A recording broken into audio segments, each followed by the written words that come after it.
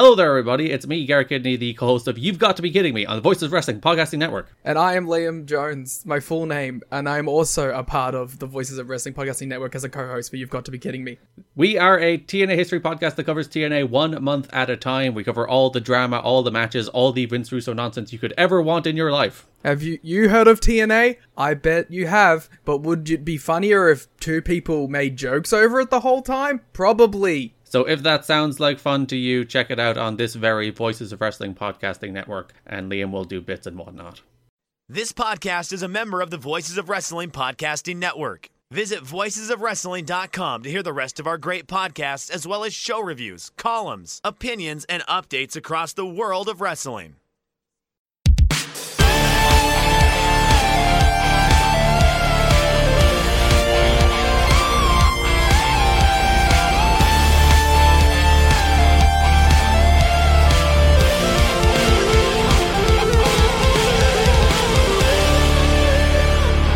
Welcome back to CM Punk is at it again here on the Voices of Wrestling Podcasting Network. I'm your host of The Good, the Bad, and the Hungee, Tyler Fornes. With me, as always, is my co-host, Fred Moreland. Fred, we are going to be taking AEW to Chicago this weekend, the home of CM Punk, who probably won't be there. Why is this guy such an idiot? I wouldn't say an idiot. There's other things at play there than idiocy. He's actually pretty smart, and I think that might be part of the problem. Here's the thing. You can be as smart as you want. I have an IQ of 150. I'm still an idiot. Being an idiot has nothing to do with intelligence. I had a question for you, actually, or more an observation, but maybe I missed this. And I don't think it was an editing job or anything, because historically they've not been able to edit that quickly. But I don't recall the crowd in Chicago for Dynamite where CM Punk wasn't chanting for CM Punk at any point in time. Just an observation. That's a really good observation. I actually just finished Dynamite minutes before recording on Friday. And now, I wasn't looking for it, but after the fact, it was kind of like, I don't think that happened. Even the CM Punk fans are over CM Punk. We've won. Fred, we've won. I think this is kind of in the end, no one really wins scenario. The dumbest war of attrition ever. Okay. Fred, are you ready to get all the information out of here? All right. I assume we're going to start with trying to summarize all the different little tidbits that have come out this week. Yeah. As always, we've been following this, and you obviously dug through the 57,000-word Wrestling Observer newsletter to try and find all the details of this. I will turn the floor over to you, sir. All right. This is an attempt to encapsulate every report that has come out. This is, of course, nothing we've heard because nobody talks to me. And frankly, that's all right with me. I just want to go to sleep. But these are all the different reports people have got that they are passing on. So whether it be Nick Hausman, Sean Ross Sapp, Dave Meltzer, even Sports Illustrated, this is all the information we have available to us via the public. And it's not like I have any secret information. Sports Illustrated confirmed that both Jack Perry and CM Punk are suspended indefinitely. Sean Ross Sapp reported 2 days ago, I guess now 3 as of when I'm writing it, that as of his report at that time, I could have wrote that better, a little Meltzer-esque grammar there on my part. Punk was not informed he was suspended. Nick Hausman followed that up by saying that Punk was notified of a suspension via his lawyer. And I think you may see why it was a lawyer communication in a little bit, assuming some of this is correct. I just saw that but a detail I saw for the first time. Of course, all of this is predicated upon the issue where CM Punk told Jack Perry to not do the glass angle at Collision a few weeks ago, and then leaked that information. Well, may have leaked that information to the press. But Meltzer said that glass angle was approved by AEW and that they had already rented a car for the spot before CM Punk shut it down. So I can imagine if you're Jack Perry that that could cause even more, frustration than just like showing up the arena, nothing being set up, etc. Brian Alvarez said that CM Punk went up to Jack Perry while he was having his cuts worked on after his match, told Perry, I could beat your ass, right? That's a quote per Alvarez. And then either shoved or pie-faced Perry and then locked on a guillotine. Dave Meltzer had a version in the newsletter this morning, which he said was from a neutral, non-wrestler source. This person says that Punk went aggressively nose-to-nose with Perry, shoved him, Perry got in his face, and then Punk sucker punched him and went for a choke. It was immediately broken up. Tony Khan was there and yelling at Punk to let him go. Once they were separated, Punk lunged at Khan, but multiple people got in his way. Punk yelled, "I quit" at him. Monitors were knocked over during this. Again, this is all per the report that Dave Meltzer got that was in this morning's Observer that I haven't seen anywhere else yet. Meltzer said another person told him that many wrestlers thought both Perry and Punk were at fault, and they were motivated to put on great matches by the incident. Meltzer also reported, this is just kind of a side note that I thought was interesting. Another story is that before the show started, Punk insisted that Justin Roberts not announce his match. Whether this was Roberts being on CM Punk's Christopher Daniels list, or Punk pushed for the idea that the Collision ring announcer, Dasha Gonzalez, should do collision-based matches, and she did announce House of Black against the Acclaim later on, is not known. Only CM Punk's camp is saying that he was not kicked out of the building. Everyone else is basically saying that, yes, he was kicked out. Alvarez said that the CM Punk Jack Perry incident resulted in AEW personnel checking with the Young Bucks and FTR if they could go on first, but they weren't ready. And then the 6-man tag said they were able to move up if ready. And it's possible that the only person who said that they could move up was Kenny Omega.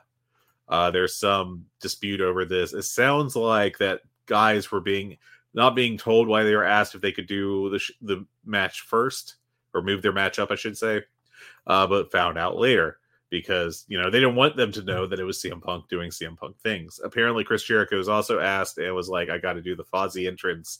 That takes time to set up. Fightful reported that footage exists of the incident due to security cameras being all over Wembley. So, I would be astonished if that is true, that we do not get footage leaked at some point, but hey, we'll see. Brian Alvarez also said that, I already covered that part. Sorry. Okay. Going on to the second incident, which may or may not have been an actual incident. Miro was there, and, CM Punk, apparently there was a report that he and Miro exchanged some words, with CM Punk asking if he wanted to fight, if they needed to take it outside. The dispute is how serious is this? Brian Alvarez is kind of on an island here. He's saying that this was a very serious discussion. Oh, we got a run-in by Hungee Cat Jr. here for the first time on the show. Oh, that's great. This is the first time you've called her Hungee Cat Jr. I love it. Yeah. But okay, going back to the Punk Miro thing, Alvarez is reporting that it was a serious interaction, but Sean Ross Sapp reports that they were just joking around. So, I don't know what to make of all that. Brian Alvarez reported that Samoa Joe was furious about the situation, and it sounds like from all the different reports that he had to calm down CM Punk so they could do their match. And apparently that earned Samoa Joe a bit of respect backstage. So I think we've kind of upgraded from, it's been pretty consistently reported that Tony Khan and Punk had a, quotes here, contentious interaction. I also, it's up in the air about just how contentious that was, and if it was CM Punk lunging at his boss and threatening him, or acting physically aggressive towards him, I guess I should say. But we'll see. There's also reports that Brody King was upset about the incident. Both Wade Keller and Sean Ross Sapp have said that. Brody King has been part of the House of Black, of course, who have been on Collision since launch.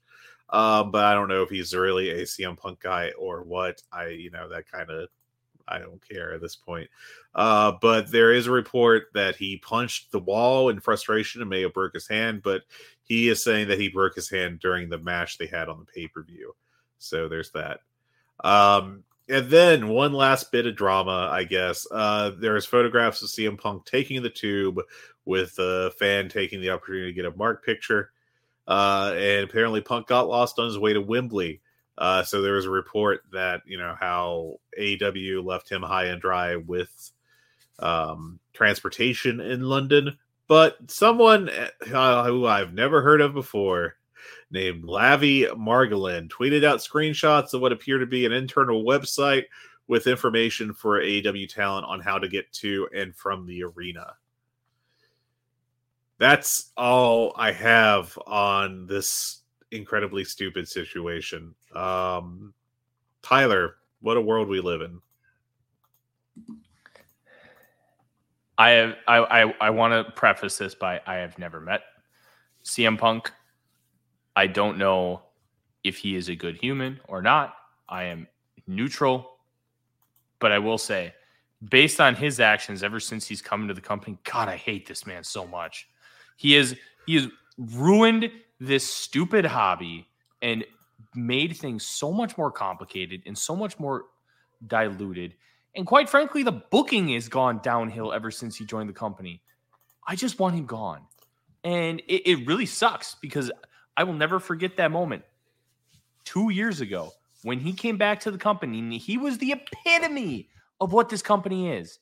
A true American wrestling alternative, mainstream, that was not run by Vince McMahon. It was run by people who love professional wrestling. And he said that in his promo. But ever since he came back, once that little honeymoon is over, it just went downhill quickly. And it's just made things... One, AW is always going to have those, this is finally a real wrestling company moments where it's not all kumbaya and there are people upset backstage and all this and that. But it feels like nearly everything with the backstage drama involves CM Punk. And it's just time. Like, I don't care if you lose money from this. This could be the death nail in your coffin if you continue to let CM Punk do everything he's doing and run rampant backstage. It's time. And it's so incredibly frustrating to have all this drama when you couldn't even get through the biggest show in arguably American wrestling history. Wrestling history. Like 90,000 people at Wembley Stadium. And you can't get through that as CM Punk without being a dramatic baby. No. It's time to go. It's time to get rid of him.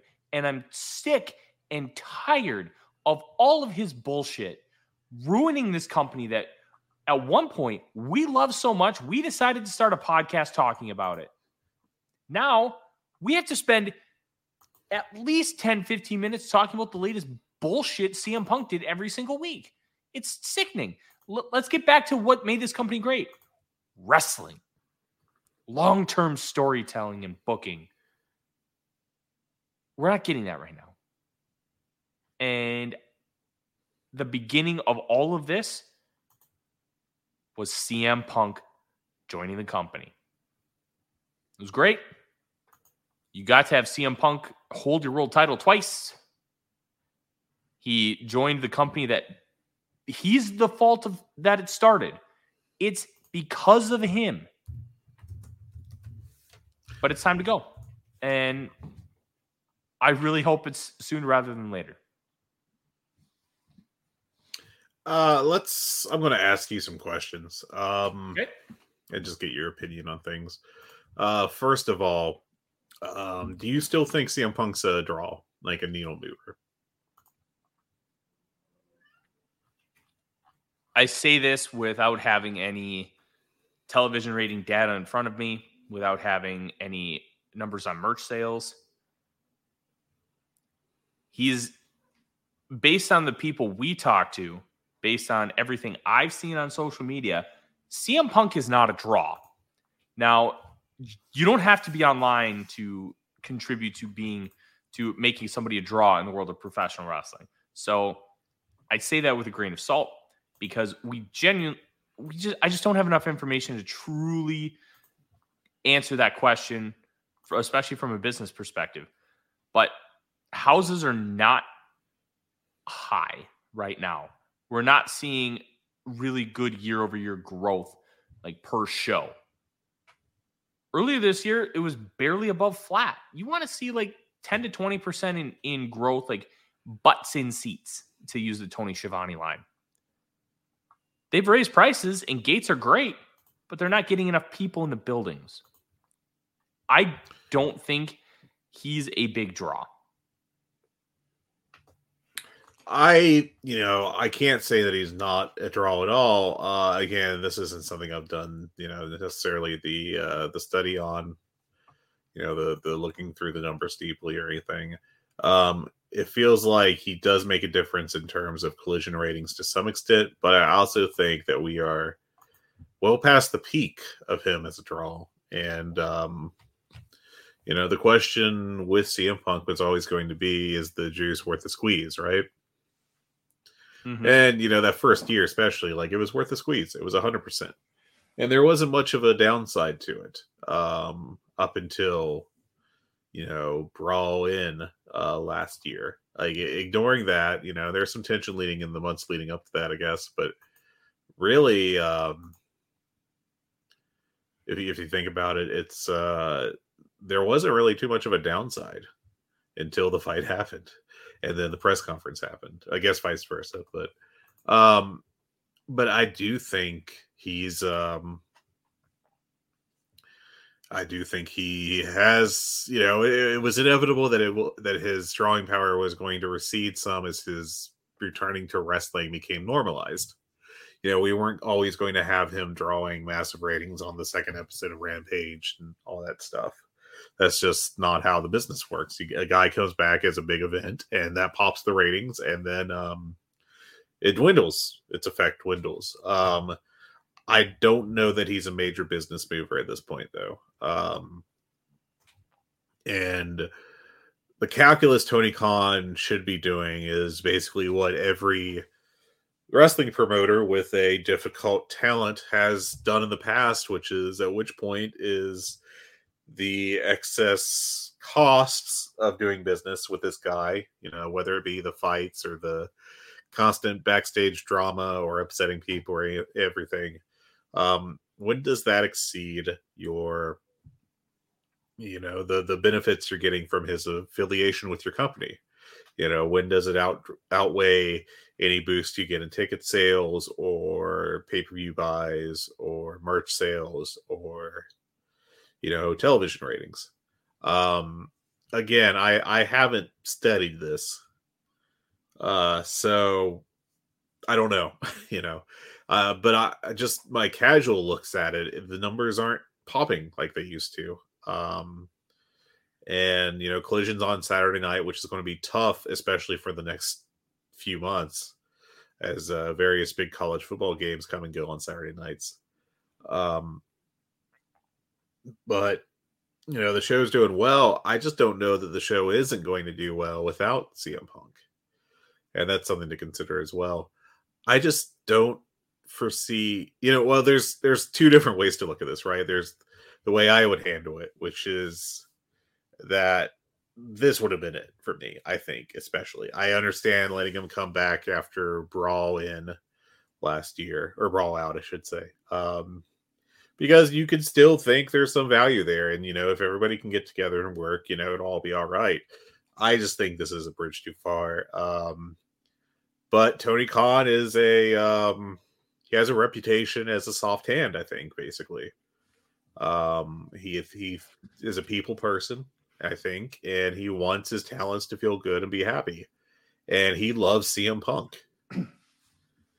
He loves CM Punk as a talent. And I it's kind of with me now, it's I'll believe it when I see it situation in terms of, is something going to change? Is CM Punk going to be actually let go? And I'm not holding my breath on that. I just do not foresee. I just don't foresee this happening. Him being fired by Tony Khan, because it just seems completely un-Tony Khan like. And Tony's basically given CM Punk everything he could have wanted. You know, he gave him his own TV show, if you get down to it.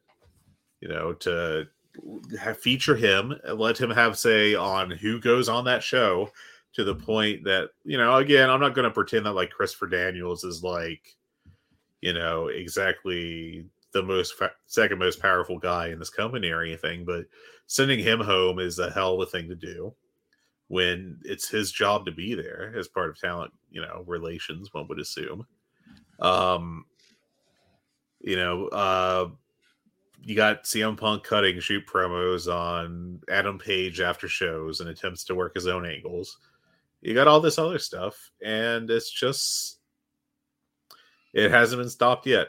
So I'm not holding my breath on it stopping now. Me either.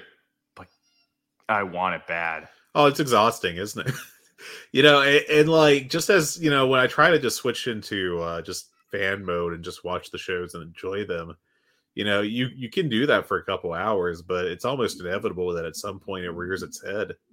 You know, and like, if you know, I'm going on Google right now, and, you know, obviously personalized results and all that, but the top results you get are just all about this incident. You know, and even if I like switch into a different browser and go incognito on the old Chrome, the top stories are all this just constantly about the drama he's in and starting. You know, and it's not like it was in 1998, you know, when in reality the number of wrestling fans that like were paying attention to the online news were very few. Yeah, it's, you know, you've got these stories in Sports Illustrated, you know, you've got these stories, you know, popping up in Rolling Stone, you know, major publications. You know, it's not exactly like WrestleNews5zs.co.net. So it's just I don't know. I do think that every one of these incidents undercuts CM Punk's drawing power, and I really question if in, you know, whenever he comes back, whether it be a week or a month or whatever, because I assume he's coming back, if we aren't going to see even less in drawing power from him. Yeah. And I think that's like the only thing that can possibly, that I feel I can reliably say would result in him being let go by AEW would be, it's not the discipline stuff. You know, even with him lunging at Tony Khan, if he did do that, allegedly lunging at him, I just can't foresee like Tony Khan being like, well, that was it. Maybe I'm wrong. Maybe I'll be proven wrong, and Tony Khan will say that was it and end the relationship, you know, now. You know, and it's funny. One other thing I want to say real quick is the mentions, you know, and I made these comments last year, but there's these mentions about how CM Punk is litigious and AEW doesn't want any of that.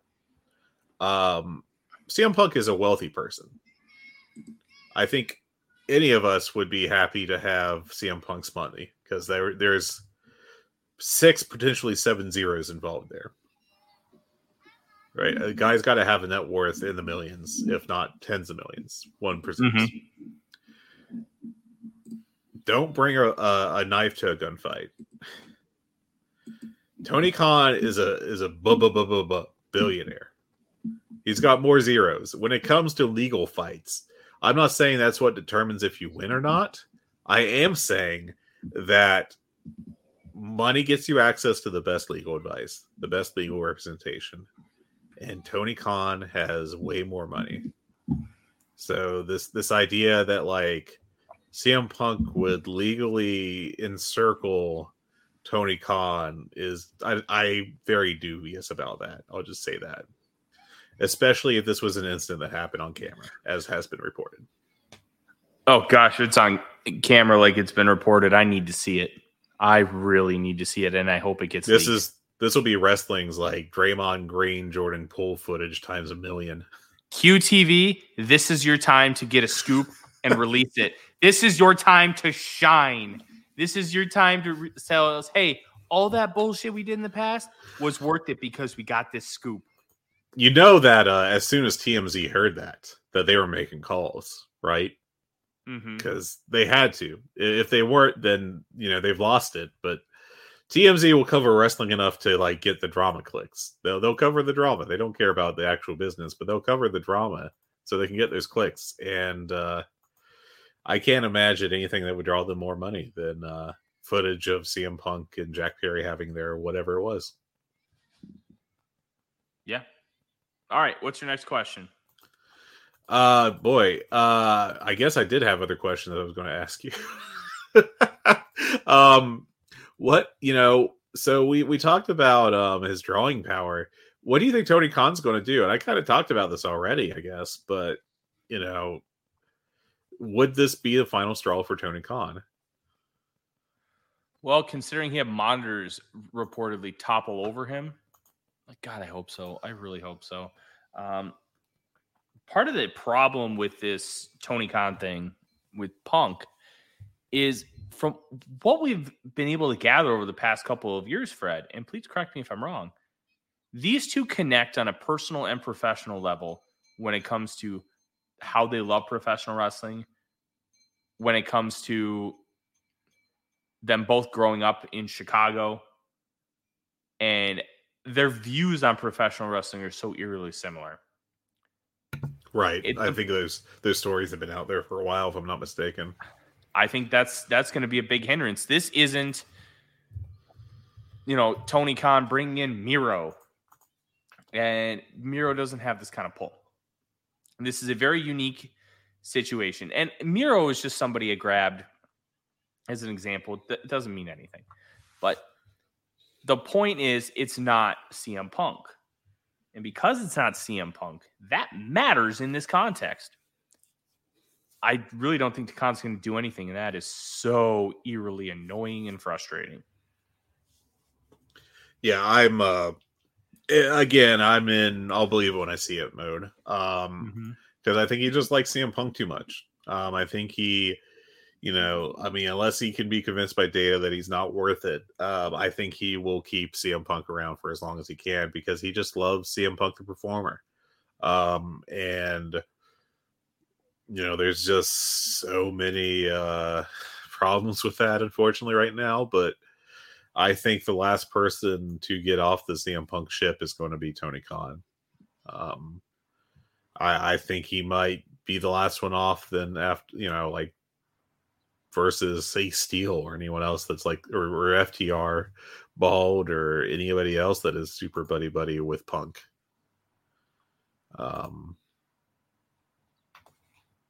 Yeah, I'm just not very optimistic that it's going to be. I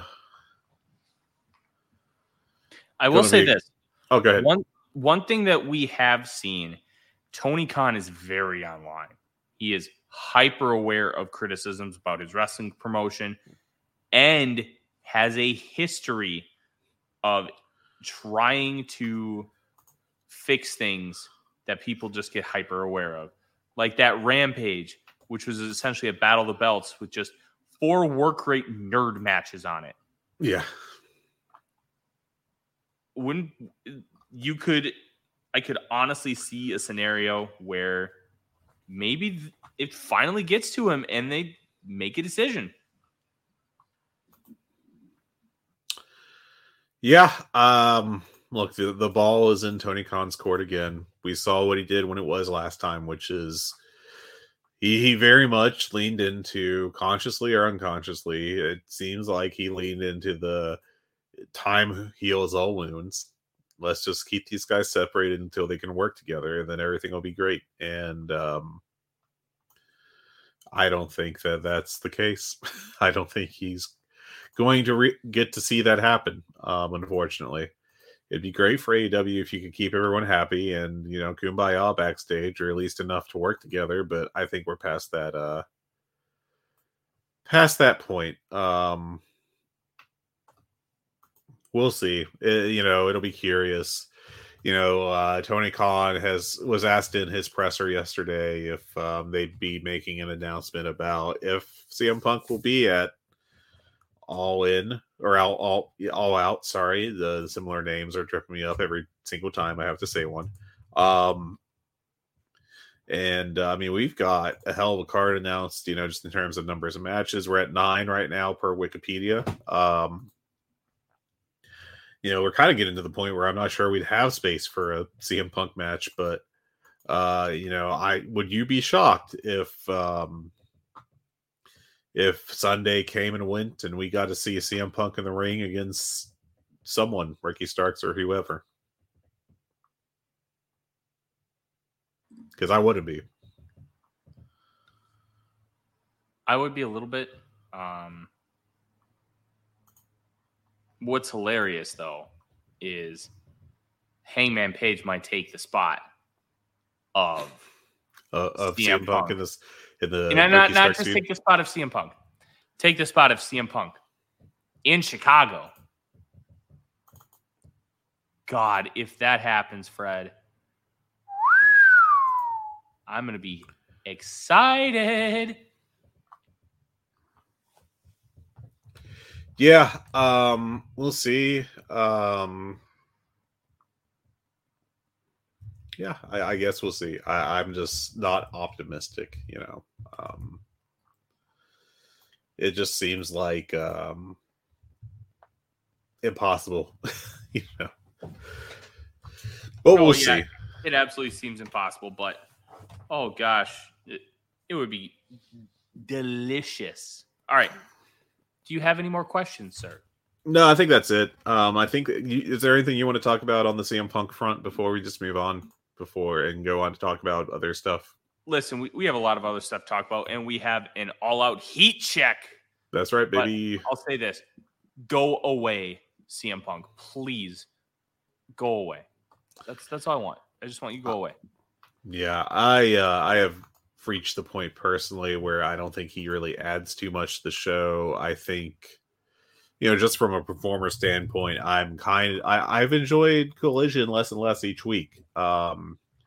I think the CM Punk specialty of these days for TV, at least, has been the 6-man tags, where he relies on guys like FTR to do the heavy lifting for him. And the matches aren't that exciting. They don't seem to have very big stakes, and they really feel like house show main events, more than what I expect from an AEW TV main event. But yeah. Anyways, let's go over a little more news, and then we'll get to the heat check. So Kenny Omega and others were unable to travel from Florida to Chicago for the Dynamite this week due to the hurricane that went through Florida and reached Georgia, and I've lost track of it since then. I haven't checked the actual news this morning. I've just been reading Dave Meltzer. And Swerve Strickland and Saraya both missed this past Dynamite due to an unspecified illness. We don't know anything else about it. I hope they're both doing well. We do have 2 more pay-per-views announced. October 1st, Wrestle Dream in Seattle. That's a new one. It's inspired by Antonio Inoki. And, this is a way for Tony Khan to pay tribute to him, and he's hoping to bring in some New Japan talent to help work that show. And then on November 18th at Kia Forum in Los Angeles is Full Gear. So we got 2 pay-per-views the next 2 matches, or 2 months, I should say. That'll be 4 pay-per-views essentially in 4 months. We're getting close to that monthly schedule that I think we talked about previously that it feels inevitable they are getting ready for. Yeah. Will Ospreay tweeted that. Oh, go ahead. I'm sorry. Go ahead. Oh, no. You're right. There's no way they're only going to keep doing 4 pay-per-views considering how successful they are. Even they're if too big to not do. The pay-per-views average 150,000. All right. So you only do 4 of them a year, 5 with Forbidden Door. Okay. So you do 750,000 roughly pay-per-view buys. If you do 12 and that drops, let's go 20% per pay-per-view. And you get 130,000 pay-per-view buys over 12 pay-per-views. You just doubled it to $1.5 million, or sorry, 1.5 million buys. That's doubling your income. And you could drop the price to $40. You could offer bundles. No, they won't. But if you were to drop it to $40, maybe you get that to 1.6 or 1.7 million buys. Like, there are ways to maneuver around this. And the one thing that would interest me, Fred, is do they keep like their big five as $50 and then offer the other pay-per-views at a lesser value? So you're technically not actually taking any money out of your own pocket, but you're offering these other shows, which were big dynamites, which were free television, and they are now on pay-per-view, but you're still making extra money. How they transition to this 12 pay-per-view a year schedule is going to be fascinating to watch. Yeah, and I really do think that the onus is on them to, figure out the pricing for it, obviously. But I think what they're going to end up doing, if you look at the history of pay-per-view, whether it be UFC or WWE, people, whenever there's a price increase or an increase in the number of shows, people always predict death and doom. They're always like, people won't buy these and you're going to lose your ass. And then people buy them. And they increase the prices. Oh, people won't buy them now. You're going to drive off all your customers. You make more money. Frankly, it's like what you're seeing with the tickets for AEW. Less people are buying them, but they're making more money. They've moved from a let's have big crowds company to a let's have big bucks company. Paying the bills. And pay-per-view will work that way too. If they bump up the prices, they could bring in these new events at a lower dollar prices. But I think that, that they probably would do that for a year or two and then bump them up if they did. If they take 2 years to do that, I doubt they will. It's just a matter of, maximizing their profit, and that's what they're going to be focused on, I'm sure. Yeah, it's all about profit, and it's all about trying to maximize your money. Plus, you have guys who are making a lot more money. I'd imagine someone like Saraya is probably making 7 figures. Guys like Miro, Punk, The Elite, all these talents likely making 7 figures. You have to bring in money, and you're only getting, theoretically, we only know about $45 million a year from TNT. We don't know how much more that is evolved into because of Rampage and Collision and all the extra programming that they've done, including the All Access show that they did surrounding like Britt Baker and Adam Cole and Sammy Guevara. They have to find ways to draw revenue, and it's expensive to run a traveling television show. It is. It's expensive. That was always one of the big issues TNA dealt with, was that the money was hard, to take the show on the road. Mm-hmm. Very difficult as I yawn, because TNA business is not something that really intrigues me, but it's a very fascinating one. And if they go to 12 pay-per-views a year, now you're either getting 50 or 60% of pay-per-view revenue. So if you sell 200,000 pay-per-views at $50 a pop, you are looking at that is a $10 million pay-per-view gate.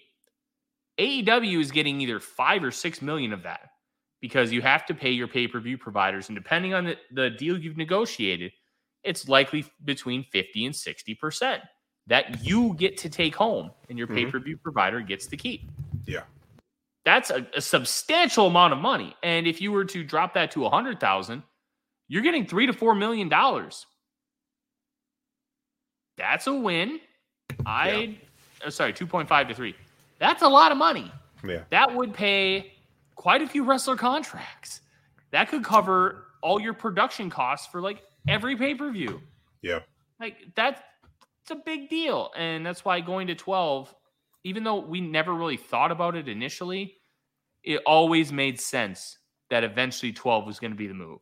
Yeah, it just feels like an inevitability. If you're able to sell them, then you got to sell them. That's just Business, baby. Moving on, Will Ospreay tweeted that the sands of time are running out when it comes to my time with British wrestling, which I think is, I can't interpret that any other way than his time with New Japan as his primary employer is coming to an end. Yeah, it's going to be great to see Will Ospreay hypothetically in AEW, and we felt like it was not a done deal after All In, but it sure felt like that was the direction. And good for Will Ospreay. Nobody's done more for professional wrestling in the last 5 years than Will Ospreay. He has killed himself wrestling in all these indies with all this young talent, giving guys like Leon Slater and Nick Wayne the best matches of their careers and doing everything he can to put them over. And he's just 30. He's at the peak of his career. He doesn't have to do this stuff. Mm-hmm. But he basically saved British wrestling after the Speaking Out movement. His involvement of helping build up Rev Pro and taking bookings across the country. Good for Will Ospreay. He deserves that. You could almost call this a retirement because of how much he's going to be taking off of his plate. And he deserves it. Good.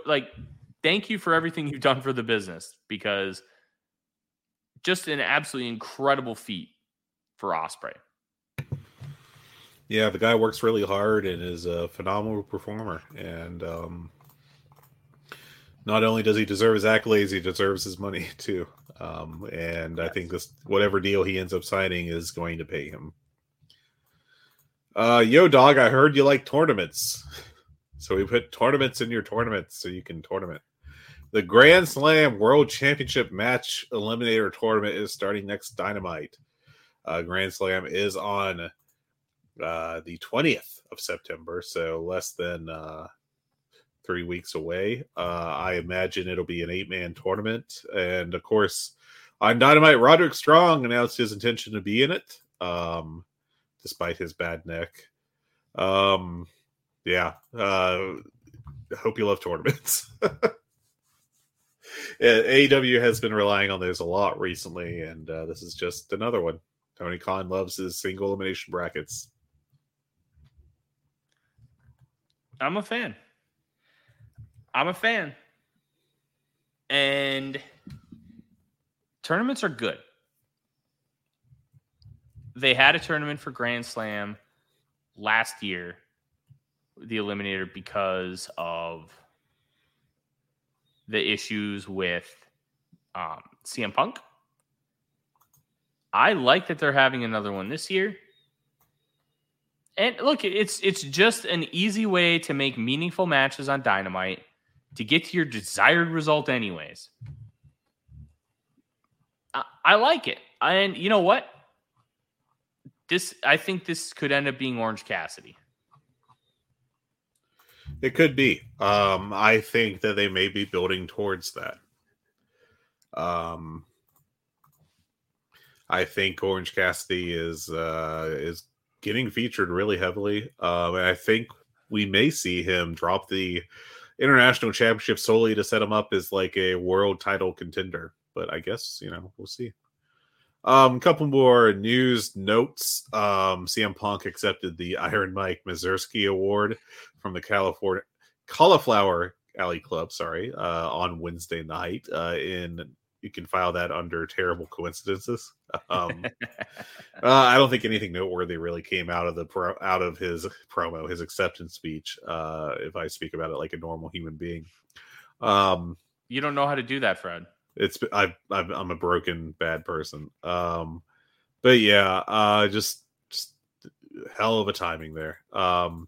And of course, we saw Mercedes Moné at All In, oddly featured twice on camera shots, once during the pre-show and once during the 6-man tag, the trios title match. We know she's coming after Billy Gunn next. But yeah, I mean, there's reports that when asked about it, they're like, "Oh, she's open to working with us," that kind of stuff. And obviously. So I would imagine that you'll see something happen in the near future. And that's it for the news. Thank God. Before we get into the heat check, I have to ask you a very important question. With all of our money that we're getting off our very successful podcast that everybody loves and it gives us millions of dollars for, since we're now financially wealthy, you want to go in with me and buy the former Longa Burger Company headquarters? What is that? Are you aware of this at all? Okay, I'm going to hijack the show just because this amuses me.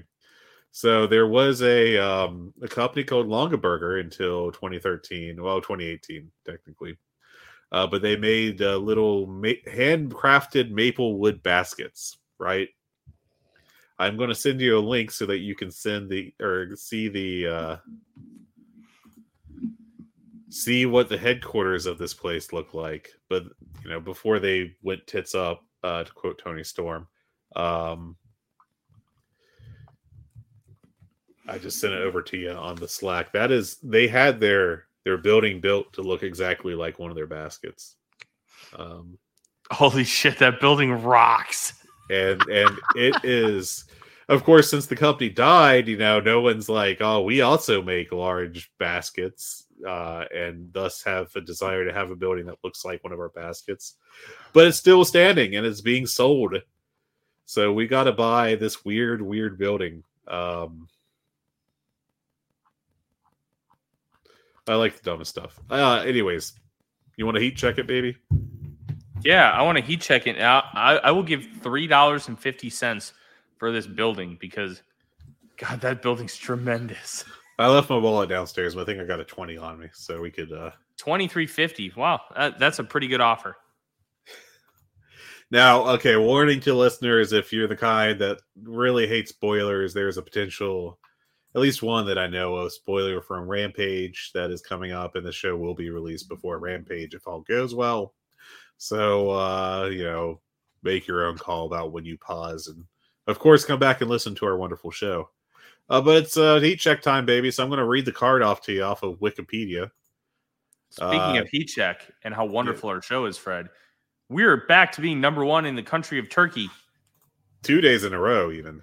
I know. Pretty incredible. Not even the flagship can do that, baby. That's right. Hit the bricks, Lanza. Jay Brone. All right, let's heat check this. Go get some Taylor ham or whatever the other thing is. I forget what the opposite of a Taylor ham is. There's like the North-South Jersey thing. I've never been to Jersey, so. It's Taylor ham and some pork roll, I think. Yeah, pork roll. Yeah, that's right. Go get some pork roll. One of those is going to make him very mad. Well, yeah, just double down on it. If I knew anything else about North-South Jersey splits, I'd say those to be further inflammatory. Go to a certain exit on the highway. Owned. Okay. Here we go. I will read you the matches, and as usual with the heat check, we do a 1 to 10 scale, or 0 if you're feeling a little extra spicy, Tyler. 10 is you're super excited for it. It's one of your most anticipated matches of your life, and 1 is you do not care about it at all. So our first match on this card is Darby Allin against Luchasaurus for the AEW TNT Championship. I'm at a 7. The build has been but it's Darby Allin with a big guy. He's going to bump like crazy, and this match could end up being really fun. I don't know if it'll end up being really good, but Darby's going to do some crazy stuff to get this match over. And Luchasaurus is not the greatest worker, but he can go. He's a capable big guy. That's about where I'd put him. It's not bad. Yeah. And the tough part with big guys is sometimes it takes them a decade to really figure it out because they're so big. Yeah. And it's just such a unique spectacle and a unique thing because there aren't exactly the surplus of guys like Luchasaurus and Lance Archer in professional wrestling anymore. And a lot of big guys can't move. These guys can. And Luchasaurus is a good professional wrestler. I think that it's this match has a potential to be very good. Could also fall apart. So I think 7's about right. Yeah, I don't think it'll fall apart. I think the question is if it'll be like, 3 or 3.5 star good or like 4+ good. And I think that's really going to depend on Darby Allin throwing himself around. That guy's been a workhorse this year, and I think he's like just really a regular, like high level performer. Luchasaurus hasn't really worked a real match in a while. This has actually been a quiet year for him in the ring, and of course, the feature of the act is Christian Cage promos. But I think this is an opportunity for him to show out. This is probably his biggest match in quite a while, several months at a minimum. So I don't know. I think he'll. It's up to him to show out, and I think he really could. Yeah, this match could end up being really good, and I'm very intrigued to see Christian's involvement of all things. Yeah. What do we have next, Fred? Just remember, Adam Copeland, Edge, is floating around out there, possibly coming in at any moment. You think you know me? What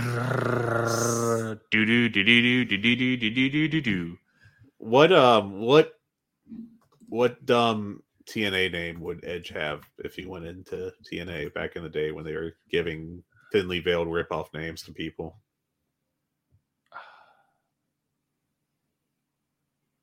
That's a great question. That's a dumb question too. All right, our next match. You know what? It would be like Adam Edge. Adam Edge. Ledge. What is Ledge doing in the Impact Zone? Next match. Miro versus Powerhouse Hobbs. 1 to 10. What you got? Look, the build is whatever. Dude, this match is going to rule. It's just two beefy dudes doing beefy dude things. I'm at like an 8 for this. This has a chance to be really, really good. And I can't wait. I love just beefy dudes just doing this kind of stuff. Yeah, I'm at a 7 on this one. It's, I could, if QTV never did another segment, it'd be too soon for me. But I would love to see this match just go for 12 minutes and just beat the hell out of each other. And fingers crossed we get that. Fingers crossed is, I think, the perfect verbiage for it. There really isn't a great build to this. It's going to be just beefy dude stuff, and I can't wait. Yeah, the build on this show is, it's the side effect of running pay-per-views on back-to-back weeks, It's an unfortunate result, but I mean, if that's the price you pay for your 80,000 ish crowd at Wembley, then here we are. Yeah, what do we got next? Next up, we got Chris Statlander defending the AEW TBS Championship against Ruby Soho. Where are you at on this one? I like Statlander. I like her a lot. I think coming back from injury, she's shown some real struggles, but I think she started to really piece it together and figure it out. I'm at a 4. I just don't care. Like, these are two women who can't really carry a match, and they kind of work to the level of their competition a little bit. So this match could be a disaster. It could be really good. I don't know. And the build hasn't really drawn me in. It was basically Ruby cut a promo saying that she's after Statlander's title, and then she has a title shot a week and a half later, which is fine, but I'm not excited about it. Yeah, if you told me, the day after this show that it was like a 3 3/4 star match, like that's like the 95th percentile outcome of that match, right? And there's a possibility you could tell me that, in this other future, that it was like 1-star disaster. I could believe that too. It's I don't know. It's very much kind of curious about how it'll go, but I'm not particularly excited about it. I'll go a 3 on this. And if I'm excited, I'll be happy about that. So. Yeah, that sounds about right. Next up, we have Jon Moxley challenging for the AEW International Championship against Orange Cassidy. 1 to 10, what you got? 40. This is basically the main event to me. Do you agree on that? I don't know if this is more of a main event than Omega and Takeshita. Dude, this match is spicy. This is AEW. This is the AEW that we grew to love. Jon Moxley, Orange Cassidy, 2 AEW originals. I think you can call Moxley an AEW original at this point. He was on the first ever AEW show. He's been with the company the whole time. Yeah, he used Dean Ambrose in WWE and won their title, but Moxley is an AEW original. And look, Orange Cassidy doesn't get enough respect as far as an in-ring worker, and he's earned a lot over the course of the last year. This title run's been incredible. I think it's time for the title run to end. It gives Moxley something to do. It allows Orange Cassidy to evolve and maybe get an earned few weeks off to rest. Obviously, some of the injury stuff that he is a work, but man, he's been real good. And this match could be absolutely incredible. Yeah, I'm very excited for this. This is a 9, which I think is about as high as I'm going to go on this show. I think this could really be excellent and steal the show. I think this could rule, basically. Next up is Konosuke Takeshita against Kenny Omega. What do you got for this one, 1 to 10? 40. You high on this one still? I'm memeing. These are the 2 matches I really, really, really want to see. We had inklings that we potentially get Orange Cassidy versus Jon Moxley when this whole triangle feud kind of started, and it's evolved to a point. And Orange Cassidy doing Taipei Death to finish off that Stadium Stampede was phenomenal. These 2 could create real magic together because Orange Cassidy he wrestles differently than Moxley. Moxley is really rough around the edges. Orange Cassidy does his little shtick, but then he's almost like a hybrid, high flyer ground wrestler because he does a lot of higher impact stuff where you do the tilt-a-whirl DDTs and stuff, but he doesn't actually fly. That's kind of how. There's got to be a better way to phrase it, but I'm calling it like a grounded high flyer. You get what I'm saying. And sure, yeah. Moxley is Moxley, where everything he does looks like he just woke up and decided to perform wrestling moves, which it has its own little unique charm. These guys can kill it. If this match got 5 stars, I wouldn't be shocked. This could be bloody. It's on the table. This could be great. Orange Cassidy already has a 5-star match for me. That was against Will Ospreay. Cassidy knows how to step it up against big opponents, and this is, in this company, as big as it gets. And this could be absolutely tremendous. Yeah, I mean, this could be really awesome, and I'm excited for it. I'm going to go hold on, wait a second. Did you just go off about Cassidy and Moxley again? Because we were talking about Takeshita and Omega. Oh my gosh, yeah, I did. I was just like, guys, so excited about it. I'm not going to stop. I am so excited about Moxley and Orange Cassidy. No, Omega and Takeshita, they've obviously been building this match for a long time. And you know what the best part is, Fred? I'm not editing that out. Absolutely not, because leave that's that tremendous. In. Losing your mind over here. Oh, I can't wait. Kenny Omega is arguably the greatest wrestler in the world, and he's in an echelon with Kazuchika Okada, with Will Ospreay. He's just on another level. And Takeshita, 28 years old, been wrestling for a decade. He's getting there. And working with Omega is going to help put him in a pantheon of otherworldly wrestlers. And this match could be phenomenal too. We could see 2 5-star matches on the show, and it wouldn't be a shock because of what these 2 matches are. I'm not expecting them to both go 5. If they either one went under 4.5, I would be surprised. But this has the potential to be truly great. Yeah, it's pretty exciting. We'll see what happens, but I'm a little let down by the build of this one. Is what I really want to get across. Is I do think that at one point,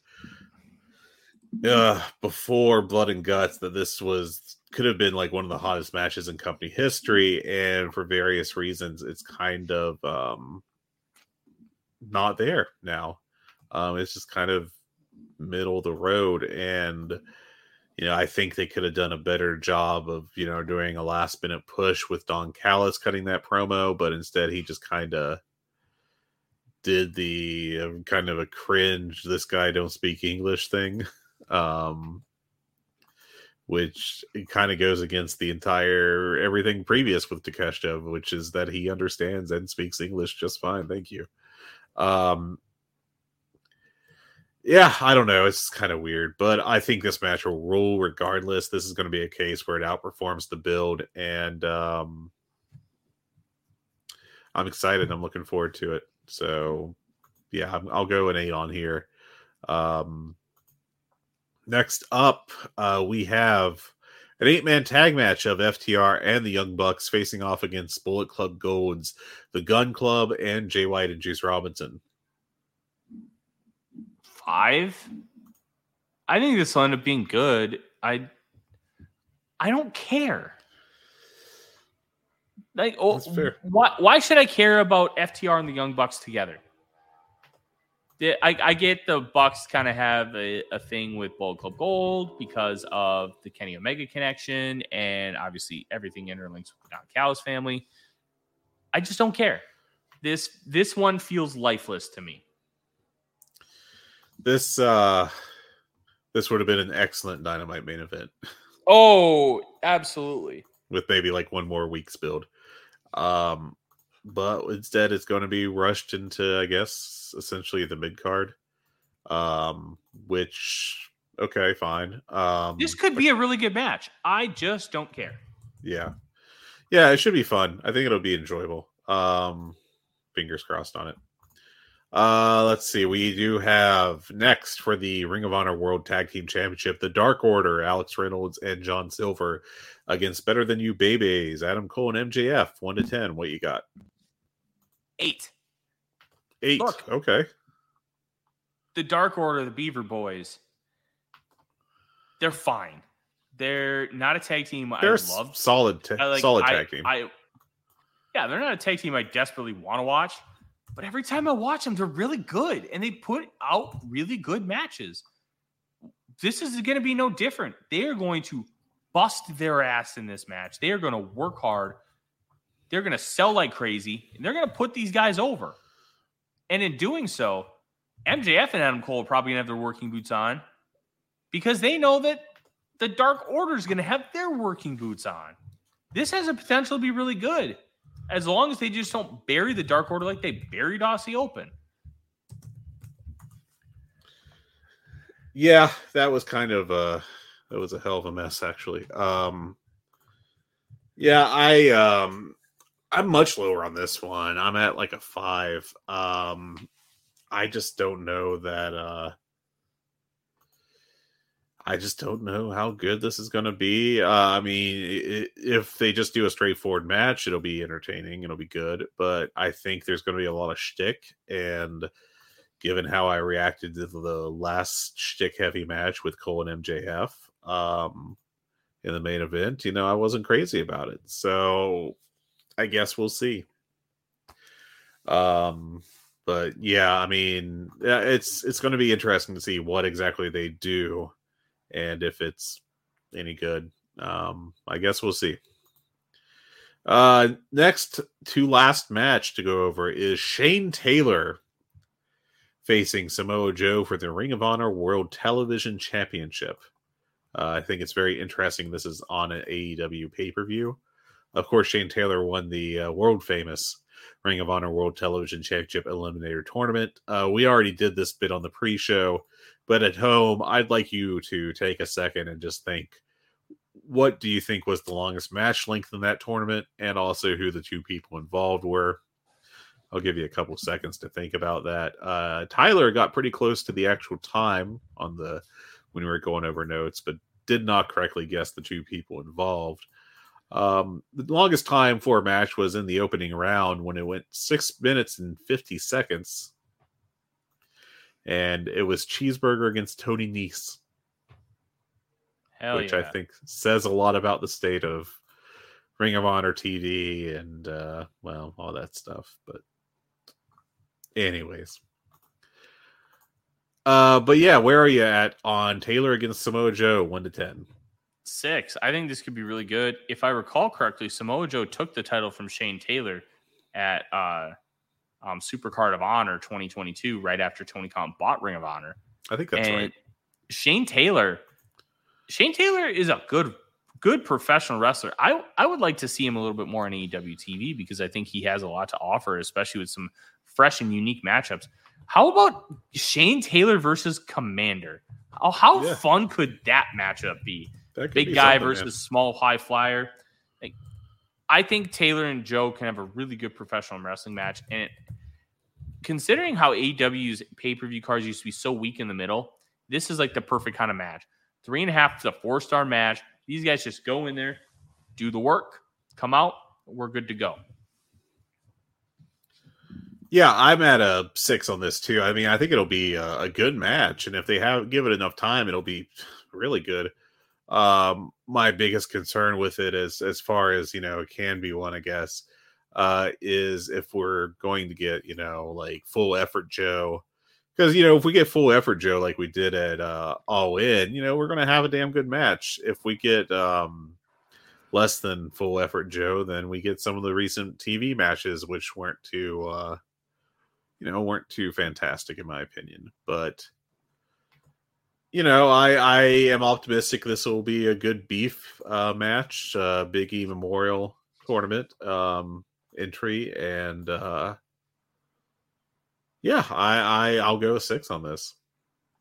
And then our final match on the Wikipedia All Out listing, which I would bet you $5 is not going to be the actual main event, is Eddie Kingston and Katsuyori Shibata against Claudio Castagnoli and Wheeler Yuta. Good for Eddie Kingston. He gets to wrestle with Shibata. That's just dope. I'm at about an 8. This is just obviously going to be a continuation of this feud. And I thought it was really interesting on Dynamite. You had Yuta losing a challenge for the New Japan Strong Openweight title. Claudio Castagnoli comes out to the ring, side area, walks around the ring, refuses to acknowledge Eddie Kingston, and then helps Yuta off to the back. Man, these guys hate each other. And that was a really nice touch to really let that sink in. Yeah, that was a nice little angle. I'm at a 7 for this match. Again, I don't think the continuous storyline between Kingston and Claudio rules. I don't think that this match in particular has had a fantastic build. It was, frankly, kind of thrown together. But I think it'll be great. I think it'll be a lot of fun. I mean, Shibata isn't what Shibata was, but I think he still has good matches. Is enjoyable to watch. So I like him. And Kingston rules, Claudio rules, and Yuta's damn good. So I'm looking forward to this. So thoughts on the card in general, Tyler? Yeah, you wish it was better, but we had heard that some wrestlers got stranded in the UK. Some have been, as you said earlier in the show, were not able to get back to Chicago because of the hurricanes. You know what? Match that's on Rampage that I wish was on this card: Hangman Page versus Brian Keith. Gosh, man, Brian Keith. I haven't seen a lot of them, so I can't pretend to be like a Brian Keith expert, but he rules. He's just awesome.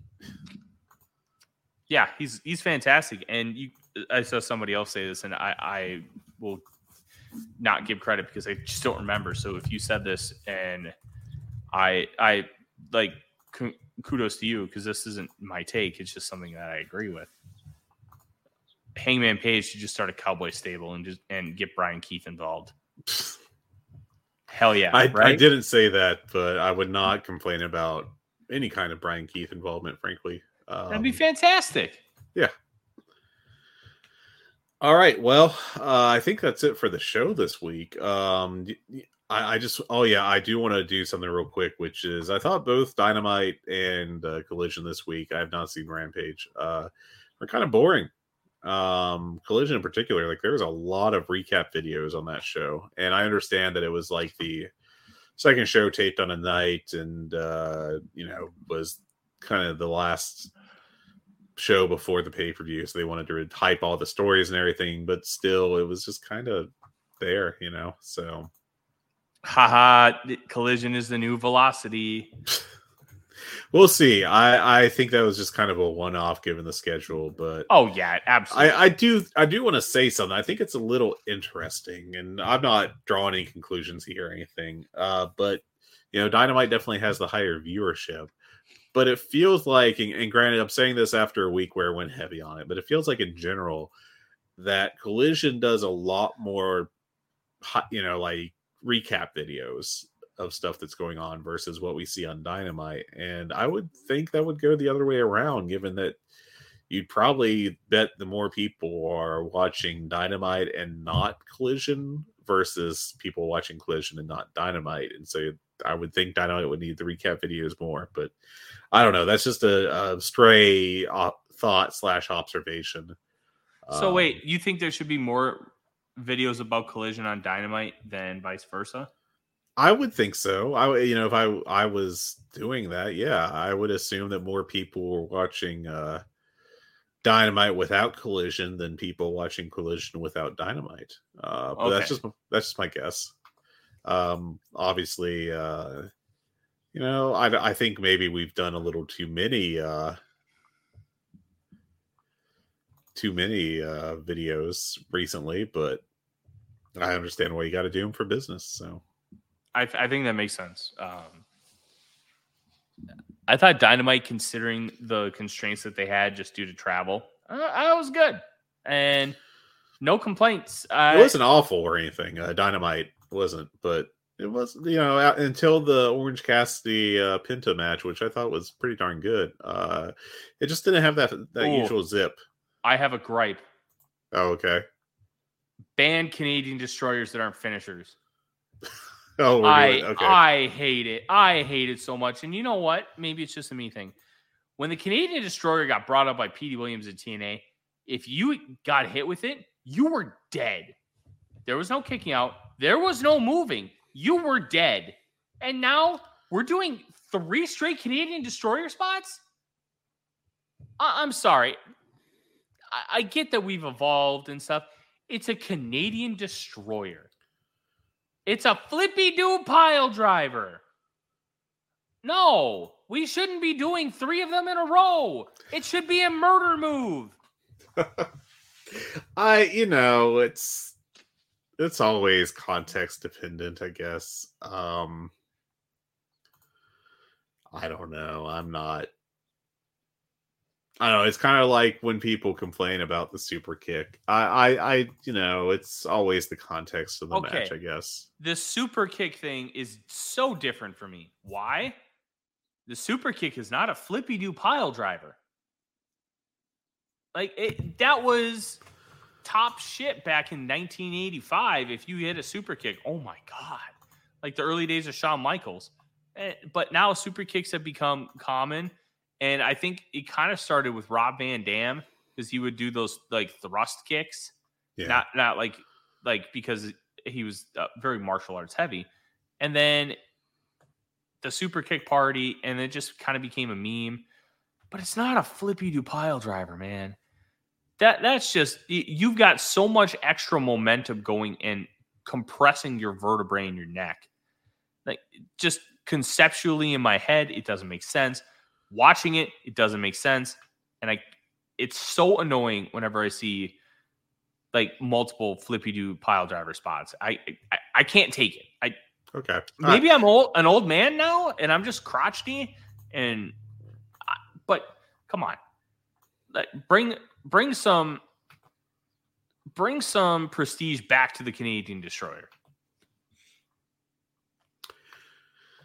Yeah, I mean, I don't know. I can't get upset about it because that's just kind of the style of wrestling, you know. Shrug. That's just where I am, I guess. Yeah. But yeah, that's our show. I got to whine at the end, and we will be back next week, likely Tuesday, for an all-out review because Monday is Labor Day. Yeah. And I won't be available. I can't talk. Yeah. I likely won't be available, but I will be Tuesday, and it will be the beginning of the first week of professional football, baby. The NFL will be back, and I can't wait. So okay, I'm going to grab you one thing real quick. Okay. ACC expansion. We're just in the dumbest timeline, aren't we? Gotta hate it. For those that don't follow the college athletics, in the United States, the Atlantic Coast Conference is a conference that had every team basically close to the coast of the Atlantic Ocean along the eastern seaboard of the United States. And today they announced that they are adding Stanford, a California-based school, California, which of course is in California, and SMU, a school in Texas, to round out to 17 full-time football members because Notre Dame is a coward school. Damn right they are. But it's also hard to blame them in football because they have a contract with a 3-letter network. They get a vote on everything as an independent entity. Why would you ever give that up? But yeah, I mean, what are your thoughts on this? Because I just hate it. It's just so dumb. College football is being ruined by money, and money ruins everything. College football is just the latest, but they're stripping away the heart of college football. The heart of college football is tradition and rivalries, and we're removing that for a few extra bucks. Find a way to do both. It drives me nuts. Yeah. We could do a whole separate podcast on this and how stupid it is, but I just saw that come across the old news wire over here going poop, poop, poop, poop, poop, poop. Yeah. All right, that's it, I think, for the show. You got anything else, man? Anything you want to plug other than the usual end of show plugs? No. Follow me on Twitter at TheRealForno. Follow the show on Twitter at GoodBadHungee. Make Red sure you Circle. like and redcircle.com/GoodBadHungee, I think is the thing. It's in the show description. If you want to donate to us so I can afford more things, and so can Fred. I mean, the Hungee Dogs and Hungee Cat Jr. need toys. So just remember that. The cat does not, actually, because her favorite toy is crumpled up receipt paper. So, but I need to be able to buy stuff to get those receipts. So you have to buy toys. There you go. Yeah. And make sure you like, subscribe, do all the fun things. Write us a review. Give us 5 stars and email us. Yeah, I got a nice email earlier this week, and I cannot remember the gentleman's name, but we had a nice conversation about professional wrestling, and we appreciate the feedback. So it's well taken every time. And you can also join us in the Voice of Wrestling Discord, where we have our own channel. And we have some good conversations there. And in the meantime, enjoy another AEW pay-per-view this weekend. I will be sitting around on my couch watching football 24/7, and the dogs are going to have to go in the basement. They're not going to like that, but I don't care. I'm using my 3 TV setup. Good night. God bless. Take care. Have a good one, everyone. Take care. Hey, kids, do you like wrestling? Well, we like wrestling, too. We are Shake Them Ropes here on the Voices of Wrestling Podcasting Network. Myself and Chris Novembrino kind of doing a lazy river of wrestling criticism, going through the news and whatever happened in stateside television wrestling. And also, you know what? Sometimes we just like to watch old stuff and talk about that, too. Love for you to give us a listen. If you haven't already, we are Shake Them Ropes here on the Voices of Wrestling Podcasting Network.